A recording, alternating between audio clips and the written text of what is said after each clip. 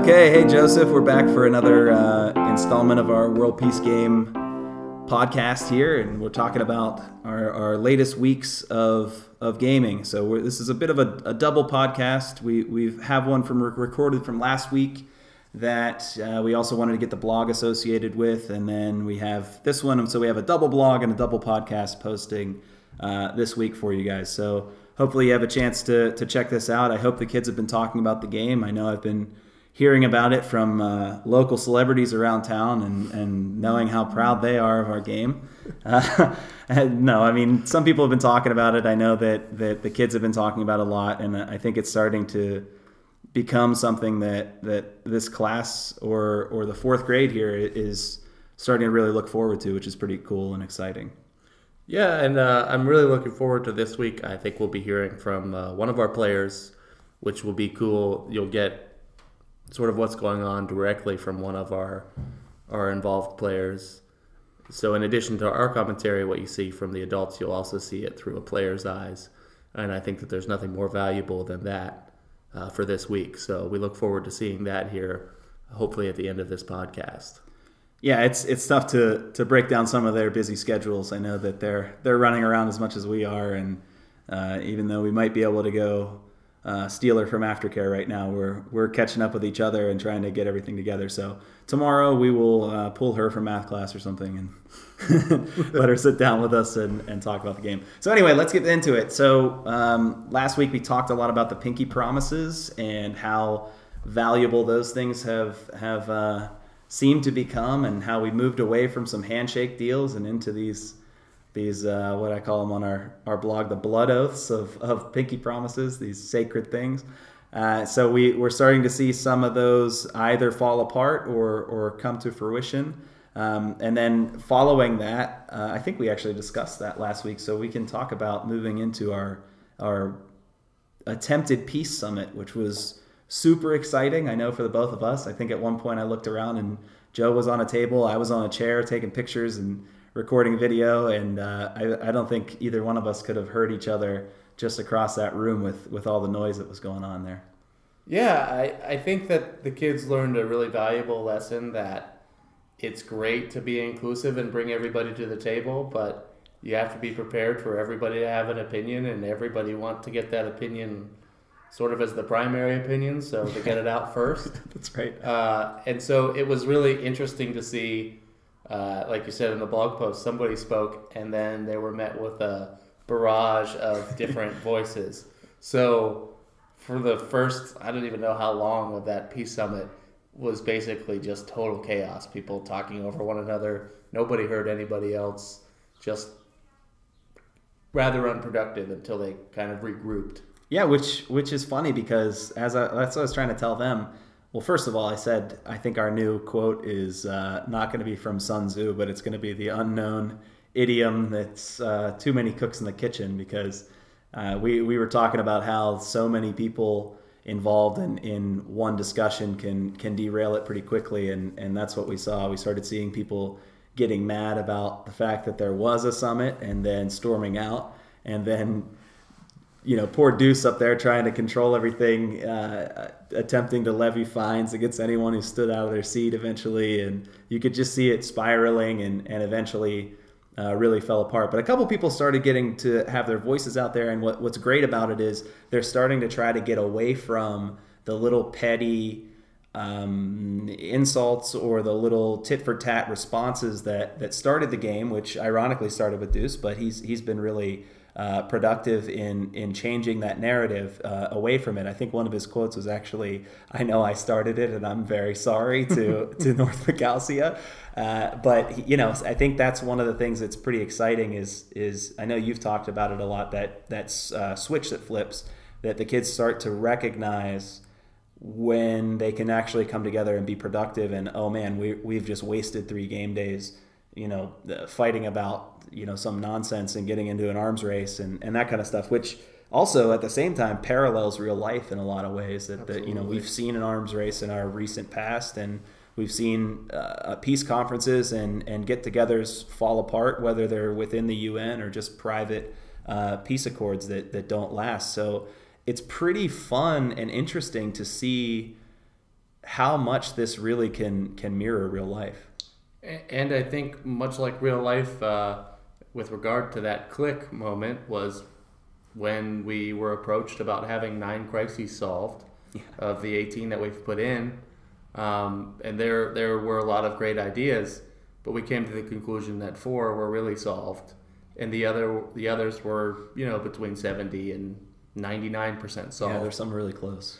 So it was really interesting to see them recognizing the progress that they've made, and also understanding that we thought we solved this problem, but it may have been worsened by the problem that we solved before. So just sort of, I mean, you put it well, that it's a macro game, that it's not all about solving each individual crisis, that everything is intertwined. And I think that they've just recently really started to see the impact of that. Yeah, I think we were specifically talking to a couple of groups that said, yeah, but we're our names aren't on the other crises, so we're done pretty much. And that wake up call to say, no, then you have an even better shot at solving the crisis in a lot of cases, that the people who aren't directly involved can come in with a clear head and a different perspective and really kind of lock the things down. So, in the moment, during the game, I think that this far more than last year has stressed me out, but it's funny and it's really exciting in some cases. And then, we just talked about before we started recording how Mrs. HL kind of got to see a couple glimpses of the game, and I know she talked to you about kind of the wide range of things going on. Yeah, it's always amazing because we get so engrossed in these little conversations that sometimes it's impossible to step back and see everything that's going on all at once. So my favorite thing is when somebody walks in from outside the situation, whether it be Mrs. HL or Mr. K or somebody who just kind of makes a point. And her point was, it's amazing the range of emotions that are going on right now. You have everything from beaming kids who just got what they wanted to kids who haven't lifted their head in a little while because they're kind of just regrouping and figuring out their next move. Yeah, feeling at a loss in a lot of ways. And so that's the best thing, is when an outsider comes in and points something out that we don't see because I'm standing on a table taking pictures of the peace talks, which were so interesting to me, or you're filming some small coup that might happen. We see these bits and pieces which are great, but we also don't see the big picture sometimes until we've filmed it and gone back and watched it in retrospect. Yeah, sure. And I know that a lot of the students, one of the things that I really took away from this week is how painful it truly is. And not even I know that we kind of chuckle at some of their pain sometimes, but how painful it really can be to disappoint or anger your social group. And whether that social group is on a huge worldly scale, or an adult set, or a family, or friends in the 4th grade. And I think I know we spoke about it a little bit before, but Brady took a big hit when he finally woke up and realized, oh wow, I guess I can't just sign every paper that gets put in front of me, which very naturally you would, because you'd feel important in the game and you'd want to be involved in the game. He was excited to be the arms dealer. It's about ammunition and weapons and stuff. But once someone says, you sold a what to who? Then that really starts setting in. And I think we're seeing clearer signatures now. We're seeing more deliberate signatures, and we're seeing the kids start to have an understanding of the power they have to sign or not sign, and how much that can slow the game. You just talked about that, how that can slow the game for your benefit, or even just settle some things down. You can just refuse to sign for a week, and the next week you can kind of get back to dealing with it with a clearer head. And so I think that's one of the things that's kind of cool, and I hope that they start taking away, is not everything has to be solved in the first sentence, and not everything has to be solved in the first conversation, but they can actually start having discussions and conversations, walk away from it with what seems to be a failure, and go back to it and build on that foundation that they started. So that's something that, whether they're looking at it in the same way that I am and analyzing it like I analyze every bit of everything in my life, but they can start, I think, seeing that in a just really natural way. And I think, short of explicitly saying it, I think that we've heard them kind of voice those ideas that they're telling other people, well, if this party's not happy, we can't go forward with it. So like you said, they've understood the power of the pen, basically, whether it comes to vetoing something or signing it or holding out for just a little bit more of what they want. Pen is mightier. SNL junkies out there you go. Sorry. Anyway, sorry to interrupt you there, Joe. It's okay. So I think that moving forward, we're going to start seeing more fines potentially, whether they're legal or illegal. I think we're going to start seeing some more patience with some of these things, although it's not like we're gaining time. We're running out of time at some point. That's correct. And I think we're going to start seeing some peace doves survive. I think I even jotted down in my notes that hopefully next week's title of our blog post can be that it says peace doves overcome. Peace doves prevail. There we go. I knew that there was some type of semi-alliteration in there. But yeah, so hopefully we can start seeing that kind of stuff. Hopefully they can start reflecting on some of the things they're doing. I really have seen growth in a lot of the players and definitely in a lot of the gameplay.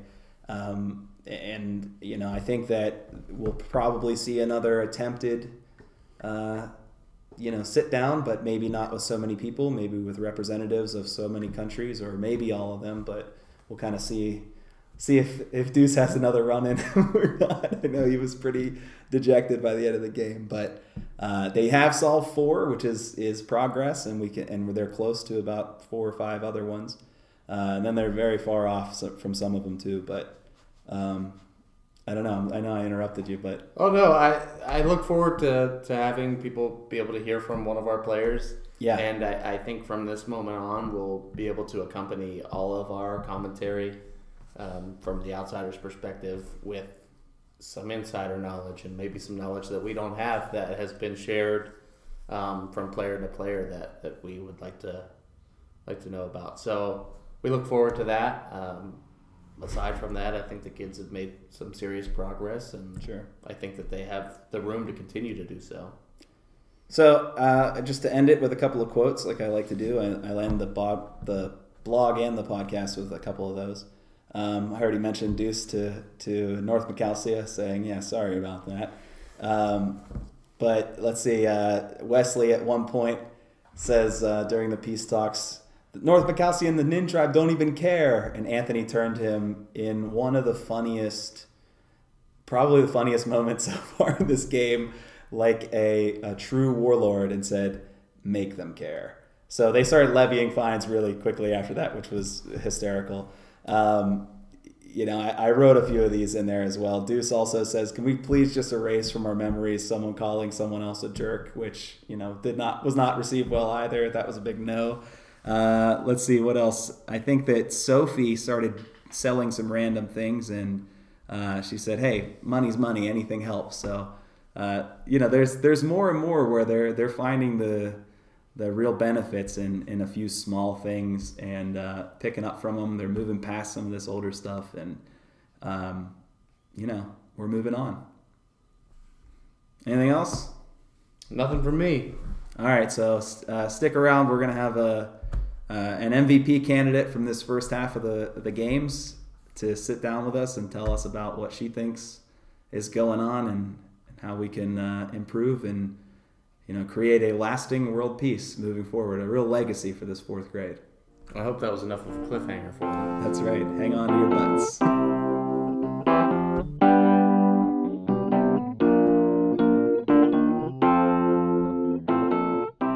Okay, we're here with our special guest, Brooklyn Waite. She has made a strong push for MVP status here at the start of the game. So I guess I just want to start by asking how you feel things are going. Well, it's going good so far. I mean, we're kind of coming to an end of World Peace Games. But, yeah, it's going pretty well. I mean, through all the trades and deals that we've made, through all the contracts everybody signs. And the Nin tribe has only completed 1 crisis, but we're working on the other 2 that we have almost solved. And what do you think the most challenging part of the game has been so far? The most challenging part for me was trying to have a private meeting with other countries without the UN, but whenever we tried to do that, the UN tried to fine us. But luckily the World Banker didn't agree, so that was good. And the other challenging part was trying to find people and like trying to get them free for more than 5 minutes before they have to go off and talk with somebody else. It's kind of hard to just sit down and have like a full out conversation with people, so that's pretty hard to do too. What do you think is your favorite part of the game so far? My favorite part is negotiating. Yeah, because I'm a big negotiator at my house. I've seen. So I like getting Mila and Kason involved. They're the other people in my tribe. I like getting them involved because they also know how to, make deals and yeah. So they are pretty good at that. So that's why I can trust them and just be like, you guys know how to make good deals. Just go out, make deals, try to solve as many crises as you can. And even if we don't, we'll probably be close. So just try. And then they'll be like, okay. And sometimes Mila goes with me because sometimes Mila doesn't feel like she knows how to do it. And sometimes she'll just come with me and see how I do it. And then she'll go out and do it by herself, make conversations. But yeah, so that was pretty fun. And my other favorite part was having the big meeting that we tried to have. But I know that if we would have actually wanted the meeting, that it could have actually gone pretty well, and we could have all agreed on a few things, solved a few crises, because that's everybody together, and we can make 6 contracts right there on the spot. Yeah, I was going to bring that up. What do you think happened? Why didn't that big meeting, the big summit, the peace summit, why do you think that kind of fell apart? It wasn't the right time at all. No. How so? Because everybody wanted to leave, and then if you left and nobody of your tribe or your country was there, you'd get fined. So I was always going to make deals. I told Mila to stay here, and Mila was like, but I don't want to stay here. It's so boring. And I was like, well, I'm not staying there. It's really boring, too. So we had to but I stayed there for 5 minutes, and she would go make a deal. Then I'd finish the deal, and she'd stay there. And then they didn't like the people. Lachlan was kind of running it. But they didn't like that we were doing that, even though they wanted a person from our tribe, and we gave them one. So I just was like, well, listen, then let's all raise our hand and see if we want this meeting to be adjourned. And so I was basically the reason that it was over, because I kind of messed it up. I feel like it was probably circling the drain there for a little while. It was spinning out of control a little bit anyway. Yeah. So what do you think moving forward? How do you think we're going to, we've only had 4 crises solved, and we're about halfway through the game overall. So we have about 5 or 6, maybe 7 at the most game days left. How do you think we're going to speed this up and start knocking some of these out? Well, we could put, I was telling Mila that we should put, flyers on the 4th grade room in the art room, saying world peace meeting, and we could all get there, and we could all, so there'd be different spots in the room, and everybody could go in, and everybody be in one big room, and then after 5 minutes of maybe talking to each other, finishing up what you were doing, then we'd all get together, and we can all kind of like the big meeting, but a little bit better. And maybe if Lachlan wasn't so strict, or we were talking out, and I bet that's how real meetings go. You have to talk out. But so we can all get together after the 5 or 10 minutes of little conversation finishing up, and then we'd all get together, and we'd flip through our crises, and we'd make sure. And if you'd only need one person there, I'd recommend the leaders, or if it's the UN or the World Banker, just one person. And so maybe that would be good, because then we could all talk, and we could all flip through crises, while other people, the people of the tribe or the country and the UN, could go out and make deals and stuff, because there'd be 2 UN members to sign, and the World Banker and the Arms Dealer wouldn't be here. They'd be in there in the meeting, but that'd still be okay, because we could always just come to them when we were done, and they could solve as many crises, and then we could all together solve a crisis. So it would work. We could have a meeting with the heads of the countries or tribes, and then the meeting with the other people of the tribe or the country. So that I think that'd be a way to solve more crises. I think that's a good idea. I think that'll at least start getting some dialogue going between the countries and letting them talk peacefully and talk about everything. So, anything else? Yeah, one more thing about the Okay. UN. Maybe the UN could, because since we have 3 rooms, not really a room, outside, the art room, and the 4th grade room, a UN member could be in every room, and then they could go around and they could kind of supervise. And then the World Banker would be in one room, the arms here, set up little stations, and then have maybe put 2 desks together, and that'd be the NIN, and then other 2 desks would be Lockland, and then every 2 desks would be a different place until there was window seats being the World Banker, the United Nations, and the arms dealer. And if any tribe feels or country feels important, then they could go sit on the window seat and act like they're important. But since there's 3 window seats, that would work out for them. And then there's many desks, but there's also many countries, so that would work out, I think, if we all had our own area. I think that's a good idea. I think you got some organization to do then over the next couple of days. All right. Well, thank you, Brooklyn, for our special guest. You're our first player guest, so we look forward to some more as well. But I'm glad you brought some insight from someone who's inside the game and not just these guys poking you guys from outside. So thanks very much, and we'll talk to you next time.